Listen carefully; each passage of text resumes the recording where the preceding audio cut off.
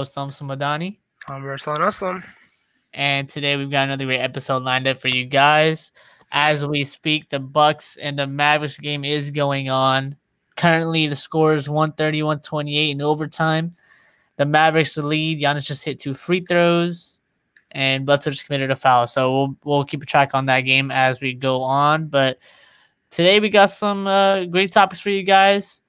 We'll just get right into it. So we learned that Ben Simmons has a knee injury and will be requiring surgery and will leave the bubble to get the procedure done, which is a big blow for the 76ers. I mean, they weren't playing that great even with him in the lineup, but now that he's gone, they say his timetable is uncertain, but they think they would have to go through a pretty far playoff run for him to return, which without Ben Simmons is highly unlikely, and we could lose. I mean, the Sixers could be gone from the playoffs, like first round, as soon as the first round, which might just be the reality for them now with Ben Simmons gone. Definitely possible, but I think I saw in the news somewhere that said Ben Simmons is day to day, so luckily, it's not that big of an injury. But like you mentioned, the 76ers are in a pretty good spot, but without Ben Simmons, they're gonna have to find a way to push through and kind of make that run in the playoffs. But hopefully we'll be able to see him back soon. Hitting the court, him and Joel Embiid have been playing amazing. Tobias Harris is, contributing a lot. So I'm really excited to see how the Sixers play out. According to Woj, it says Sixers All-Star Ben Simmons is likely lost for the season. So he's done for the season? Yeah, he's likely lost. Tweeted that out a while ago, but yeah, he will likely be lost for the season, and that's I mean, like Umsel was mentioning, I think he had some technical difficulties, but Ben Simmons gone to the 76ers is going to be a big hit for them. And it's going to really take some digging to kind of push through that. And there's going to have to be players that step up. And so hopefully we can see that from the Sixers when they come back. Yeah, sorry guys for the technical difficulties there. That was a little bug, but yeah, Ben Simmons' injury is a big blow to the Sixers, and it could be tough. And right now, let's get a quick checkup on the live score. We got 135-130 Mavericks lead with 11 seconds left in overtime. And I think Ersan brought up a stat before we got on the show. In games that the Mavericks are within 5 points in the fourth quarter, they have lost 16 of those games. 16.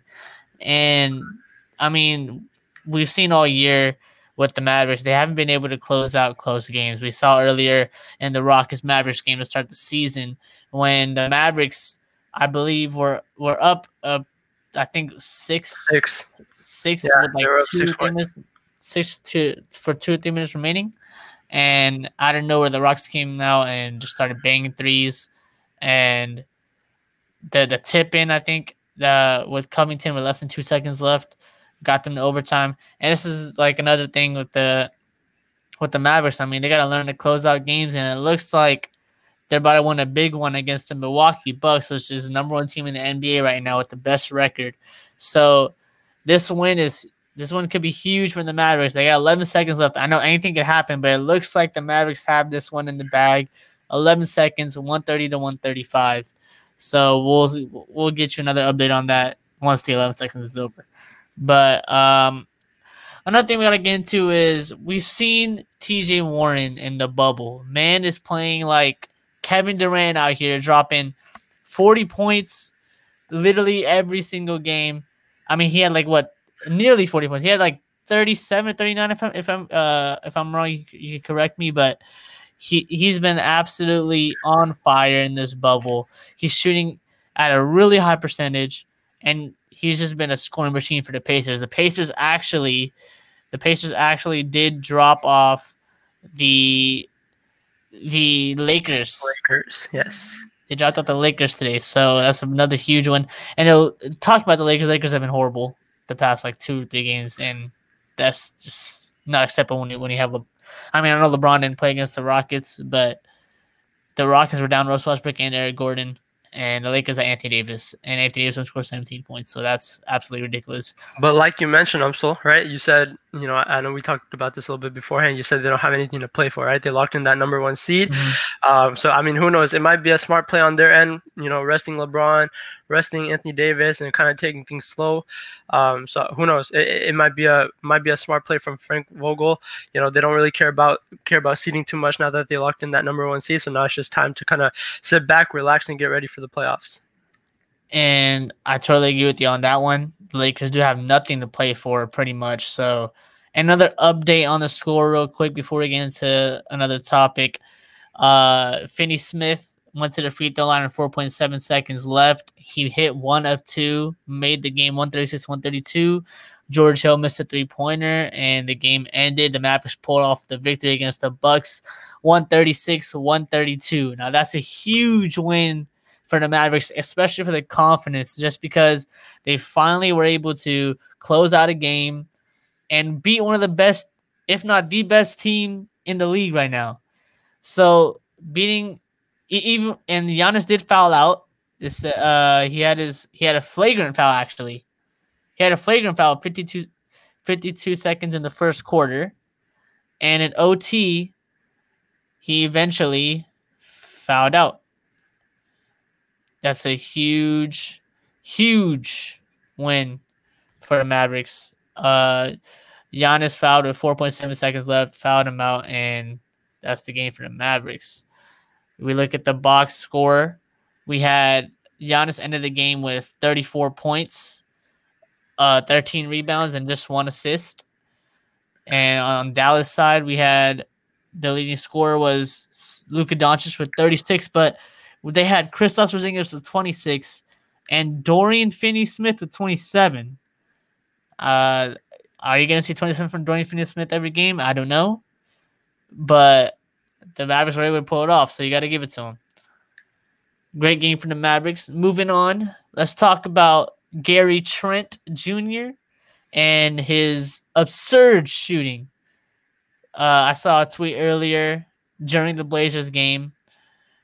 Gary Trent was 26 for 39 in the bubble, shooting 69%, which is absolutely insane. He's been a knockdown shooter for the Blazers, and the Blazers have really benefited off his shooting. They did lose Ariza before the season started, who opted out, and Ariza, who's an inconsistent shooter, was a big defender for them.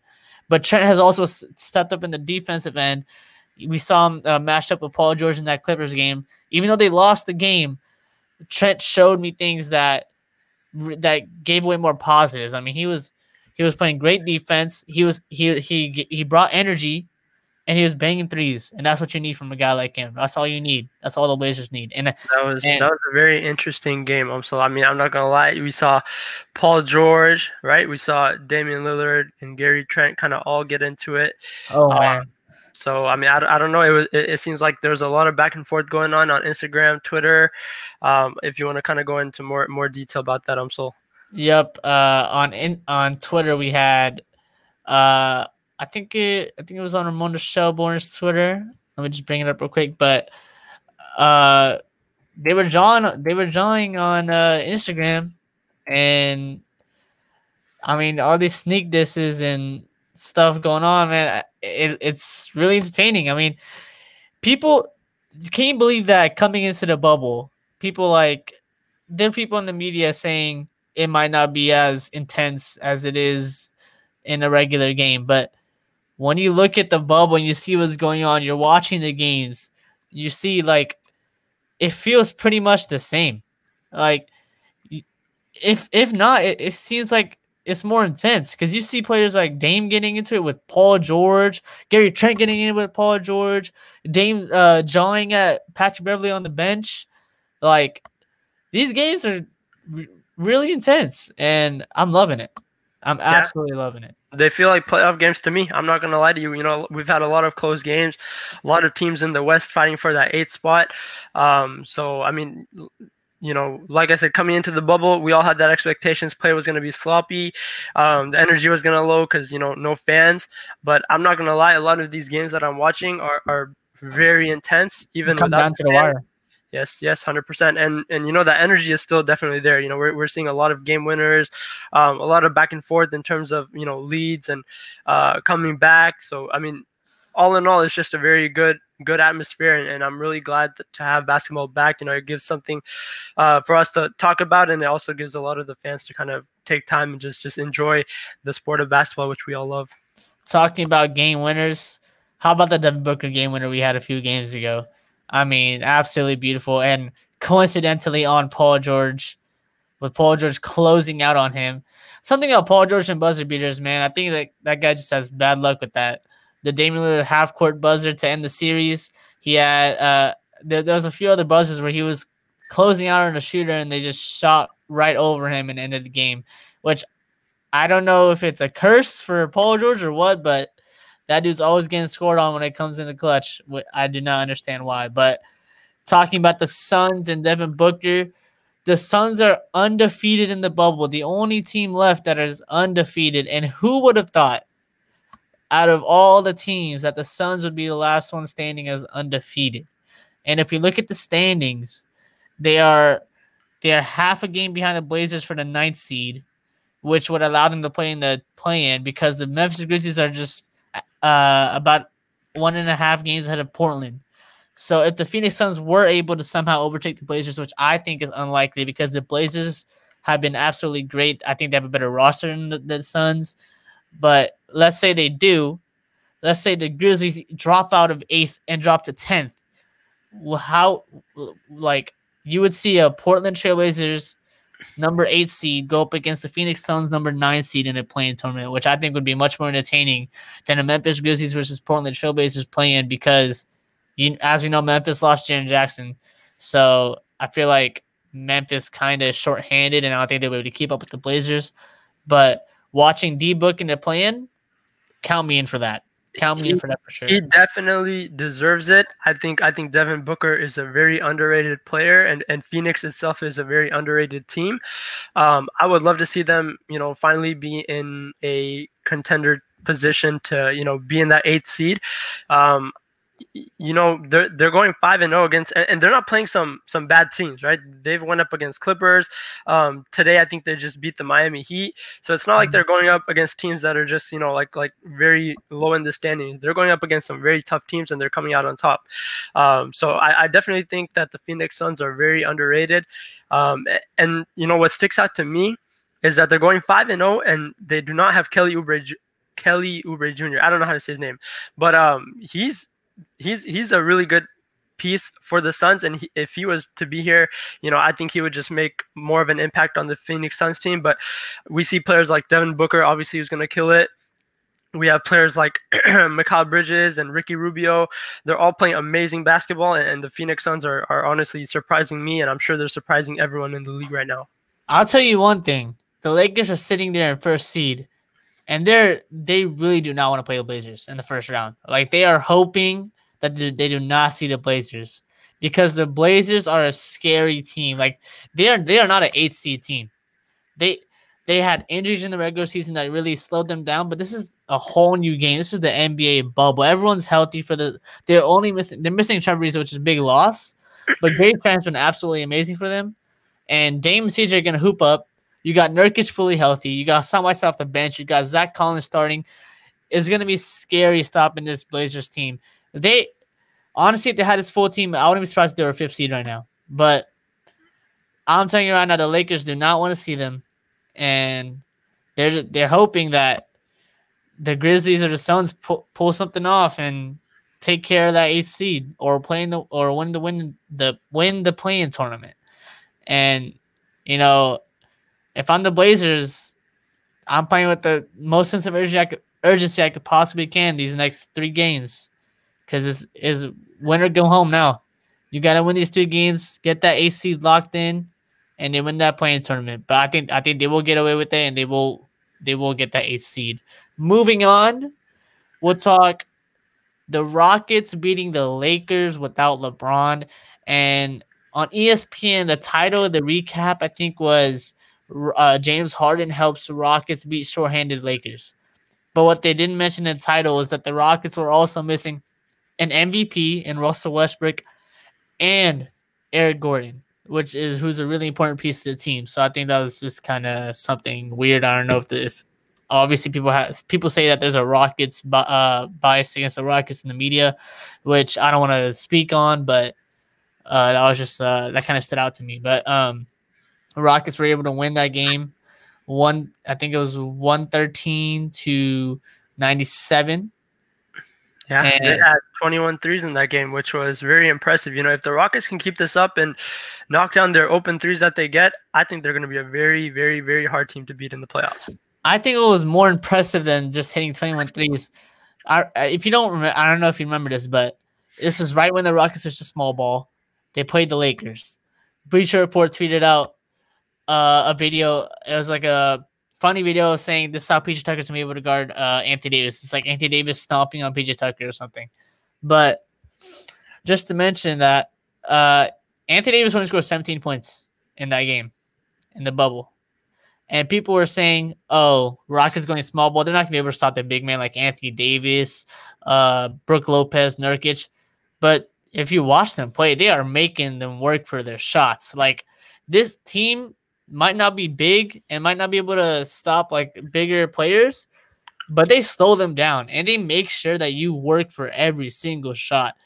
Like Darren Morey said earlier when they were switching to small ball in midseason, he said it's hard to back down linebackers. And the Rockets have one of the biggest linebackers in the league in PJ Tucker. So try backing on PJ Tucker. I want every big man to try backing him down. You're going to have a hard time. They're going to make sure you work for every single shot. And that's why the Rockets are so lethal. Rockets are sitting at the 4th seed right now. So, I mean, they've been doing really good in the bubble. They've only, correct me if I'm wrong, they've only lost one game in the regular season. Yep, against Portland. Against Portland, coincidentally. And talking about Portland, man, it was great. I just want to say that the beef was amazing between Dame, PG, Pat Bev, and Gary Trent. I mean, that was absolutely amazing. They were jawing at each other the entire game. The game intensity was absolutely amazing. And I hope to see that in the upcoming games. You don't see that a lot in the regular season, but this is different. Players are competing at a high level right now, and it's just fun to watch. I don't know how to put that in words, but talking about competing at a high level, the finalist for the MVP came out today. For the MVP, you had Giannis, LeBron, and for the 5th time in 6 years, James Harden is finishing as a finalist. For the 4th straight year, he is ending up a finalist. There was a gap between that, which was absolutely absurd because I think it was 2016 that they didn't have him on an All-NBA team, even though he played completely lights out, carried the Rockets team with JB Bickerstaff as the coach, the interim coach, to the playoffs, which I think was absurd that he wasn't even on the All-NBA team. That was just disrespectful. But Harden once again a finalist, but likely not going to win. I think it's between Giannis and LeBron. And in my opinion, I think Giannis is going to win this one just because I think he's going to have his back-to-back MVP. The Bucks are the best record in the NBA. He's got amazing stats. Their team is rolling. They're like a top defensive team, and I think he's just going to have that MVP. I would definitely – I agree. You know, I think Giannis is playing phenomenal. But for me personally, I'm still sticking with James Harden. I feel like he does not get the credit he deserves. I don't know if you saw, I think Draymond Green, he was talking about that the Rockets on TNT. Yes, on TNT. Yeah, he said that the Rockets sometimes get penalized. You know, people just expect great things from Harden, and I think now it's just come to a point where it's just normal now, right? So I still think he does not get the credit he deserves. This man is for me personally, I don't know if people agree, he is the best offensive player in the league, and I know people still chop on him for his defense, but I think he's playing amazing defense. You know, I'll take that a little further. I think he's the greatest scorer, pure scorer the league has ever seen. And people might think it's a cold take because you got MJ, you got Kobe, you got all these great offensive players. But if you're talking just scoring in general, finding a way to put the ball into whether it's drawing fouls, shooting step back 3-pointers, taking layups, Harden, no one's ever seen anything like Harden. if we're talking just talent scoring wise, I think you could give that to MJ, but just being a pure scorer, it's James Harden to me. And like you said, he doesn't get the credit that he deserves. But when it's all said and done, people are gonna appreciate him more. I strongly believe that, and hopefully he can get a ring to add to his resume to go down as one of the greatest players of all time. So we'll see how that works, or we'll see how that turns out. Also, we had our Rookie of the Year finalist. We had Ja Morant, Zion Williamson, and Kendrick Nunn. And I think this is not even a race. It's Ja Morant. I don't even think it's a debate. Ja Morant played exceptional all year long. Zion only played about what was it, 19 games, 17? I'm not sure the exact number. That's not enough games to win you a Rookie of the Year. And Nunn played great, but he did not play as good as Ja Morant. Ja Morant led his team to the playoffs. Well, I mean, with that still being done, I mean, without Jaren Jackson, it's going to be tough, and I don't blame him. But he led them to a 8th seed, which is absolutely impressive because I don't think anybody had the Grizzlies in the 8th seed. So I think he deserves it 100%. I definitely agree. I think I don't know if it's a landslide, for Ja Morant winning it, because I know a lot of people have that hype over Zion Williamson and how he's like the next LeBron. But like you said, if we're talking Rookie of the Year, I don't think Zion has played enough games for us to kind of see, that he's Rookie of the Year. So I would definitely have Ja Morant taking that Rookie of the Year award. So moving on, yeah. Also. And just to add on that, if people think that 17 or 19, I'm not sure how many games it was, if they think that's enough to win a Rookie of the Year, then I don't know, because that's absolutely ridiculous. Ja Morant played all season, balled out, and led his team to the playoffs. I don't think 16, 17, 19, I don't know how many games it was. I don't think that's enough to win your Rookie of the Year. I'm sorry, bro. Zion's great. He's gonna be a future star, but I think Ja Morant got this Rookie of the Year locked up in a landslide. This shouldn't even be close. Agreed. So now, moving on to the Defensive Player of the Year, we got Giannis Antetokounmpo, we have Anthony Davis, and we have Rudy Gobert. Interesting candidates for the Defensive Player of the Years. I think for this one, I would personally go with Anthony Davis. I think he's been spectacular on the defensive end. We've seen a lot of blocks from him. We've seen a lot of great plays. And just overall defensively, I think he brings a lot to the table for the Lakers. So that's who I'm going with. Now, here's where we disagree for the first time in these choices. You know what? I got to go with Giannis. I have to go with Giannis. He's been having an amazing season. I mean, people don't realize it, but this man, sure, he might not be as I know he gets a lot of him and Harden going back at each other. Harden was like, "Oh, it takes no skill to be that good," but just looking at the way Giannis has played this year, I think he's been absolutely amazing. I think he's gonna go down. He's gonna win MVP and he's gonna win DPOI just because of how great he was on the defensive end. Because just like AD, Giannis is that X factor for the Bucks, and I think the Bucks had the number 1 rated defense, and the Lakers were number 2, which I think is insane that they were that close. But I think it's gonna come down to who impacted the defense more. And when I look into it, I think it was Giannis, because I mean, Giannis on the perimeter is a freak. He is the Greek freak, and in the paint, he's the Greek freak. You're not scoring in the paint, and you're not scoring him on the perimeter. Good luck with that. I think he's a much better perimeter defender than Anthony Davis, but I got to give credit to Anthony Davis also, because he's also been absolutely amazing in the bodying people in the paint, getting a lot of block shots, and he's been great too. But I shouldn't bring up one thing deep on the defensive side. You said this earlier, and this has nothing to do with Defensive Player of the Year. It has to do with the Rockets. James Harden is turning in from a average defender to a pretty good one. And if people haven't realized that yet, I mean, he kind of proved it from the beginning of the season. Russell Westbrook is bringing out another side of James Harden. Because Russell Westbrook has that energy that he brings every single night, no matter if the game matters or not. He will give you a boost that no one else can. It's like he's bringing the best out of Harden. which is why I'm so bought into the Rockets right now, because we haven't seen this side of Harden in a long time. If you watch the Bucks game and look at the stats, James Harden had 6 steals that game against the Bucks in the win against the Bucks, and he had to play a key play where he stripped Giannis from getting a layup, and then he had, and at the end of the game when Giannis threw that turnover to House, he had a play where he made Giannis throw that pass because Giannis was trying to go in for that layup, but Harden blocked his way to the paint, made Giannis make a ill-advised pass, and an easy steal for House. And I think people need to realize how great Harden has been on defense in the bubble and in the regular season as a whole before the hiatus. And I don't think he's appreciated enough on defense. And I think NBA Twitter trolls are still stuck up on stuff that was left behind in 2012, which I don't understand.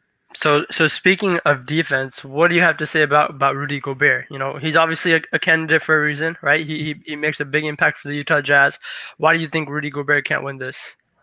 Now, here's the thing with Rudy Gobert. I think the Defensive Player of the Year is going to be the closest race out of all the awards. I think it's going to be the closest out of MIP. It's going to be the closest out of MVP.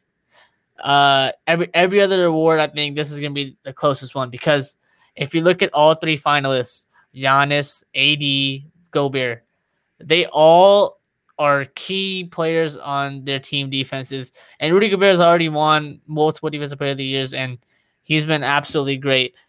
But if you look at the Jazz, you know, Giannis and the Bucks as a whole have been a better defensive team than the Jazz and the Lakers. So I think that's what it's going to come down to be honest, because all 3 of these guys are amazing defenders. I mean, they've been absolutely great, and I can't say enough things about them because they've just been amazing. And honestly, I just think it's going to come down to which team's been better defensively and then their record, and I think that's just Giannis. And Giannis might be one of those players that wins MVP and Defensive Player of the Year in 1 year. So got to give it to him.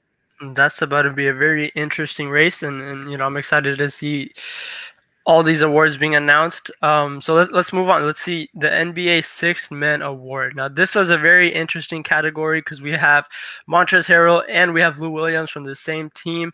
I saw on I believe it was Twitter, I think Dennis Schroeder goes like, so I'm going up against 2 people from the same team. I thought this was a Sixth Man Award. So this is a very funny category to me. But I honestly agree. Yeah, I would go with Lou Williams as well. I think he's been amazing off the bench for the Clippers, and he's a key part of the Clippers offense. You know, you have Paul George, you have Kawhi Leonard, but when one of them sits out, or if both of them sits out, you know, you're going to need someone to get that offensive scoring, and Lou Will provides that. And I don't think this is the first time this has happened. I mean, if you don't remember, this is when the Rockets had Pat Bev, Lou Will, Eric Gordon. And half the season, when Lou was on the Lakers, he came off the bench as a 6th man. And then he came to the Rockets.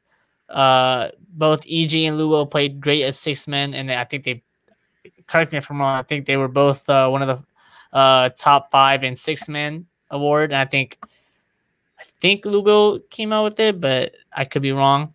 But yeah, this isn't the first time this happened. And I don't think looking at the Clippers roster and just seeing the guys out on the team, I don't think it's going to be a mental problem because I think these guys are mature.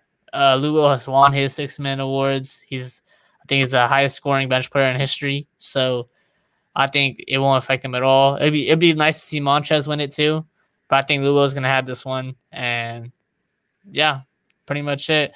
I mean, that's going to cap off our episode.